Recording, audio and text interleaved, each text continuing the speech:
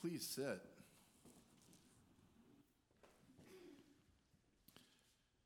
I wonder if there is something in your life, something that you can think of that just hangs with you. An issue that no matter the thought you give it, the time you give it, the examination you give it, you just can't let go of. Even in your moments of broadest and deepest self-awareness, even social awareness, you just can't let go of this thing, this thought. And when it comes up in you, if you have a moment where you might be haunted by this reality. I bring this up to you this morning because most of you know a process that we undertake in order to stand in the place that I'm standing includes a graduate school degree, a somewhat laughable term for that, a Master of Divinity. I have a certificate that states that I am a Master of Divinity. That certificate hangs upstairs in our house as you make your way through Jimmy and Cindy's bedroom, into our bathroom, and into the water closet. That certificate is right above the toilet.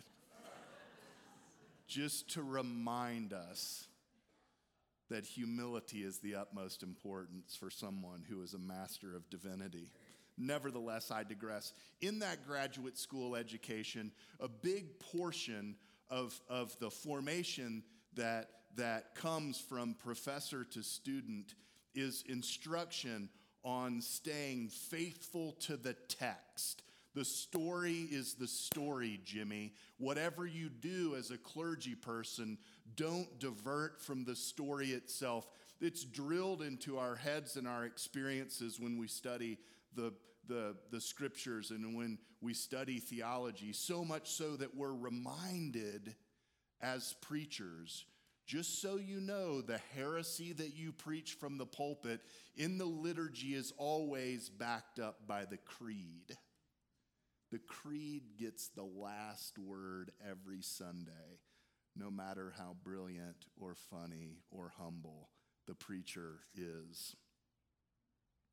And when I was in graduate school, in my last year of graduate school, a portion of that education was a tour of Western religious art history. It's a course on art history. And if you know anything about Western religious art history, you know the piece of art that sits on the top of the pyramid is Rembrandt's Prodigal Son.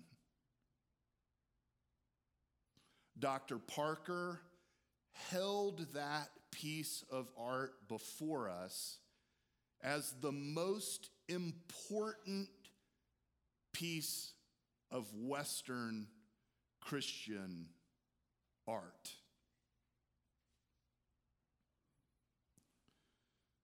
But here's the deal. Rembrandt gets the story wrong. If you pay careful attention to the story, and here's my beef, here's the thing that I just cannot let go, no matter the time I give it or the attention my therapist gives it or the conversations I might have with my wife or my very best friend. The piece that I just can't let go. Do you know the painting? Some of you most assuredly know the painting. It depicts the son back at the farmhouse, kneeling before the father in tattered rags, father receiving him with open hands, suspicious older brother in the back, hired hand adjacent. The painting is melancholy and dark, to some degree more Goya than it is Rembrandt. But here's the deal. Rembrandt misses this detail in the story that is of the utmost importance in this parable. You see, the son never makes it back to the farmhouse.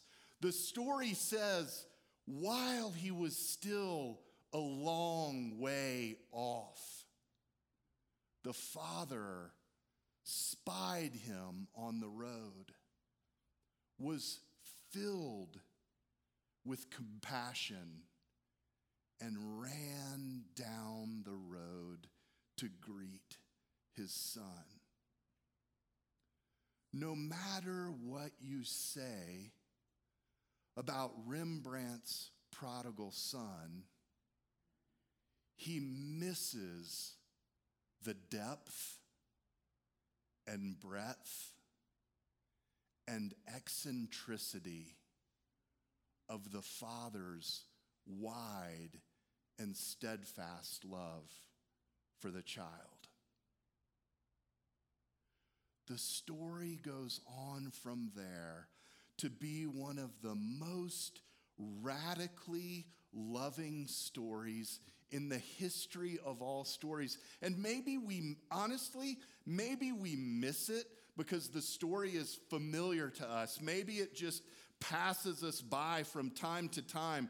The father running out on the road to greet him, bringing him back to the farmhouse. And then there's this triptych, this trilogy of loving restoration that happens to the son.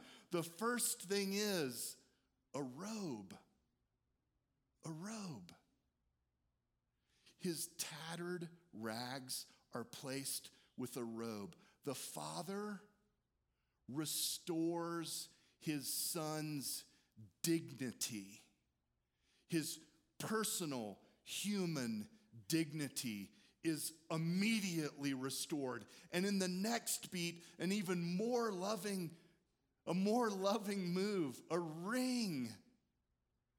The son's personal dignity is not just restored, but his place in the family is restored by this gift of a ring. And then in the most heart-rending, mind-blowing, tear-yanking move, the father next gives him a pair of sandals. Son, here are the keys to the work truck. You are free to come and go as you please.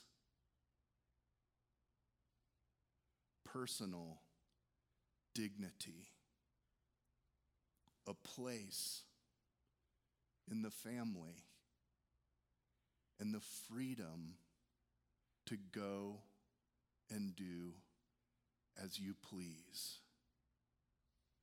When we read this story, we miss some of these details. When that son goes to his father in the beginning of the story and says, "Hey, can I have my share of the inheritance?" What we're meant to hear is, my life, Dad, would be better if you were dead. And then in that incredibly hurtful moment, the father grants the wish of his son. He gets into a terrible position. The son moves to Vegas. He squanders his fortune with gambling and women and gets to the lowest point of his life. This detail. He's working for a Gentile, and not just a Gentile, but a pig farmer Gentile. This is the lowest of the low. And in that moment, he has an awakening. Today, we would call that rock bottom. He hits rock bottom, and he doesn't have the assumption that he'll be loved back into his family. He says, even the people that work for my dad have so much more than this. I will turn around. I will repent. I will make this U-turn in my life. I will go back to my father in hopes for a bunk in the bunkhouse. And yet, here's this place of the Father, staring through the binoculars, looking through the spotting scope, and while he is still a long way off, he sees his son coming down the road. He is filled with compassion and joy at the return of his child.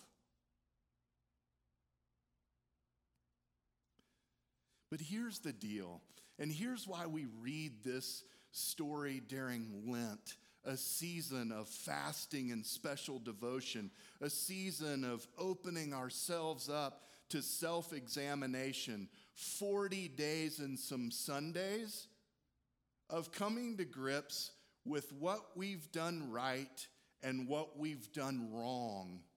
A season of honesty. Why we read this story during this particular season has to do with the Father's compassion. Let's just be honest. Let's just say that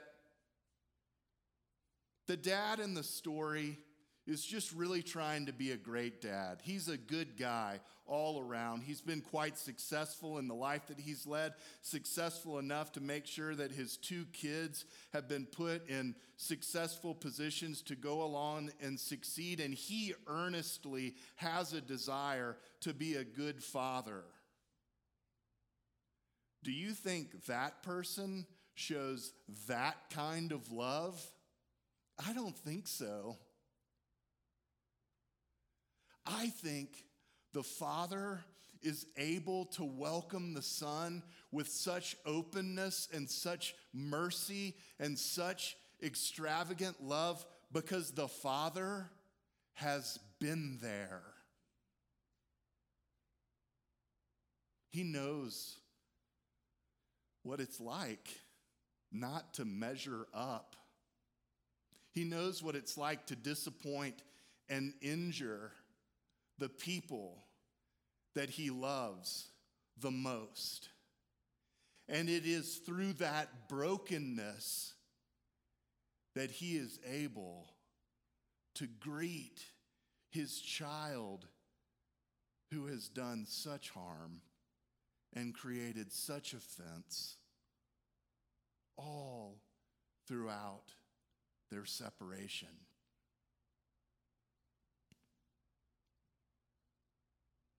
This returned child's episode is not the end of the story, right? There's this beautiful exchange between dad and older son. That son who legitimately has worked hard and made straight A's in school. And, he probably wasn't the captain of the football team, but I bet he lettered and he was pretty good. He was never arrested.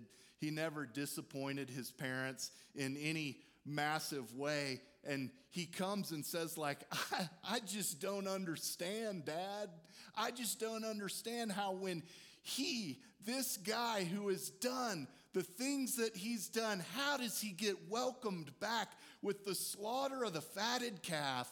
When my friends from the high school football team want to have a party, we just ask for pizza. And here you are slaughtering the fatted calf. This is like standing rib roast for this ne'er-do-well son, this brother of mine.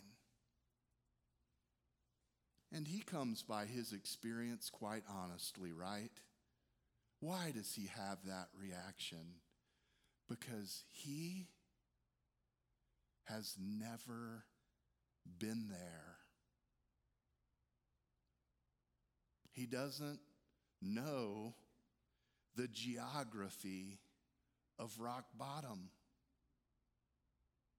He's just performed and achieved like many human beings do. But he has never been to the bottom.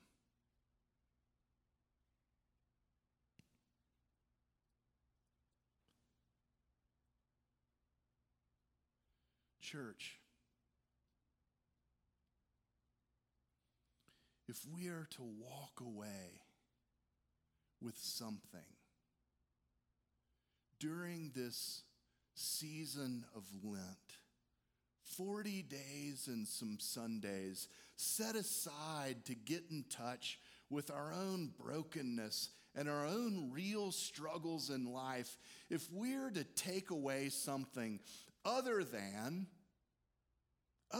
the thing that I deliver you week in and week out in this place, which is, hey, here is a God who is quick to listen, slow to anger, and abounding in steadfast love.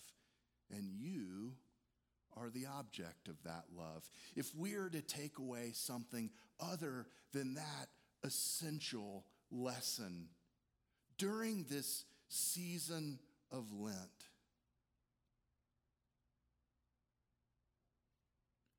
I would invite you